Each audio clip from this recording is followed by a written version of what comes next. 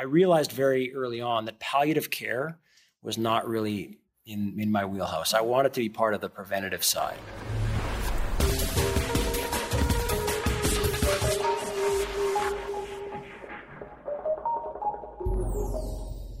You're listening to the Fitness Industry Podcast, powered by Australian Fitness Network. For articles, resources, and inspiration to grow your fitness business, go to fitnessnetwork.com.au, where you can also find out how to access exclusive discounts on Filex, the fitness industry convention. In this episode, human movement and performance specialist Michol Dalcourt talks sickness prevention, staying curious, and coming home to Australia with Network's Fong.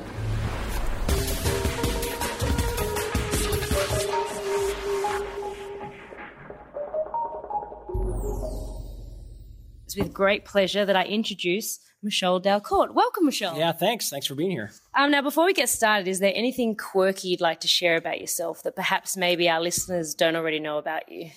Gosh. I might suggest when I was a child, when I was small, when I was young, I was very shy.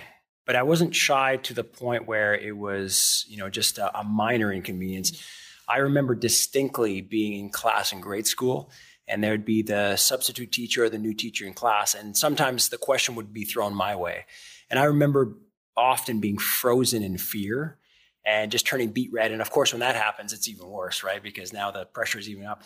So I remember that distinctly. And what's interesting is if you were to go back and talk to those people who were my friends and they were to see what I would do with my life ultimately, they would have probably never guessed it. So Awesome. Thank you.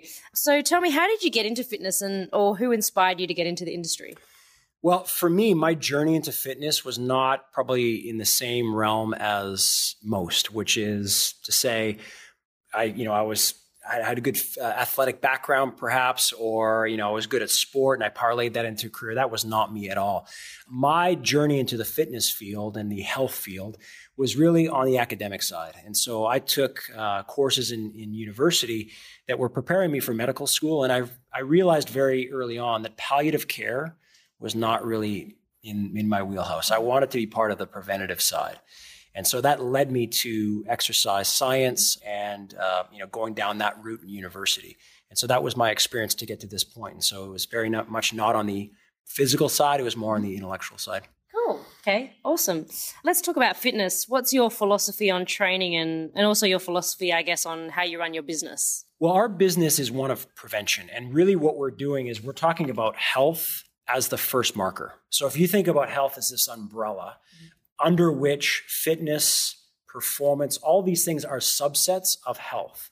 And so our POV, our point of view, is very much health. And so if we're looking at fitness interventions, we're going to characterize those fitness interventions with the basis of health as a primary marker. Same thing with performance. So I just did a lecture right now on aging.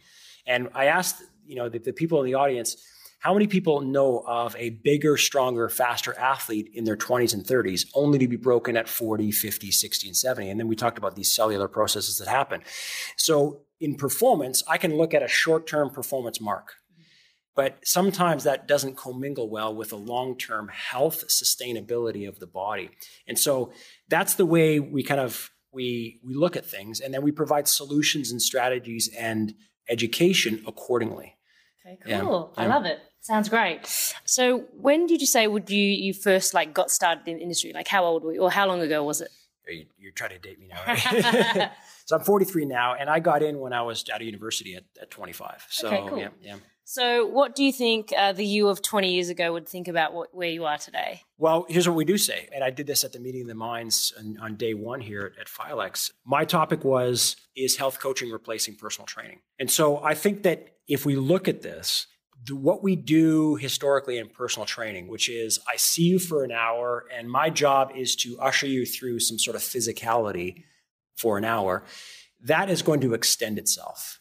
And it's going to extend itself in the field of health coaching. And so I think those that are really serious about the future of our industry are going to plan for a change. So this idea of planned obsolescence really speaks to the idea that what we're going to do right now is going to morph, evolve, adapt, put in the adjective that you want, into something that's more.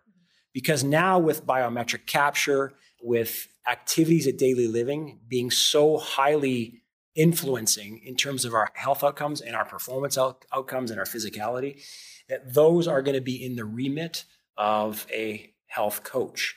And even if it's to identify what is perhaps a disruptor, knowing that it's out of their scope of practice and referring into a network, not out of, into a network that they created, that will be responsibilities of health coaches that have, like personal trainers, that have a good relationship with the end consumer, and they perhaps see them more than allied health professionals. Yep. Great. Awesome. And what advice would you give to your 20-year-old self? I would probably say, Michol, just, keep going. Our mantra is stay curious. And that's always been my kind of MO is, why are things happening this way? Or, why do mechanisms, operate the way they do? Why are things landscaped the way they are? So this idea of staying curious and having a boldness of pursuit that allows you to uncover why things are the way they are, that would be perhaps, my advice to me as a youngster is, just keep going and find your voice early. Cool. What's your favorite thing about coming to Filex? Well, there's a cliched answer, which is actually very true. The people here in Australia and specifically with Filex are awesome. So it sounds like a cliched answer, but it is absolutely right on true. You guys are just great. I have a lot of friends. I used to live in Noosa. Okay. Yeah. And so when I was done university, my first job in fitness was actually in Noosa, Australia.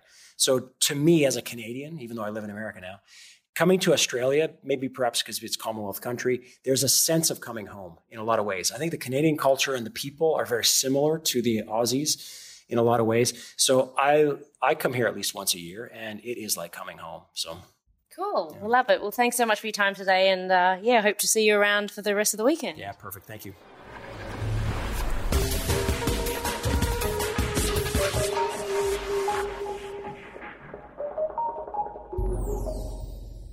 For more articles, resources, and inspiration to grow your fitness business, go to fitnessnetwork.com.au.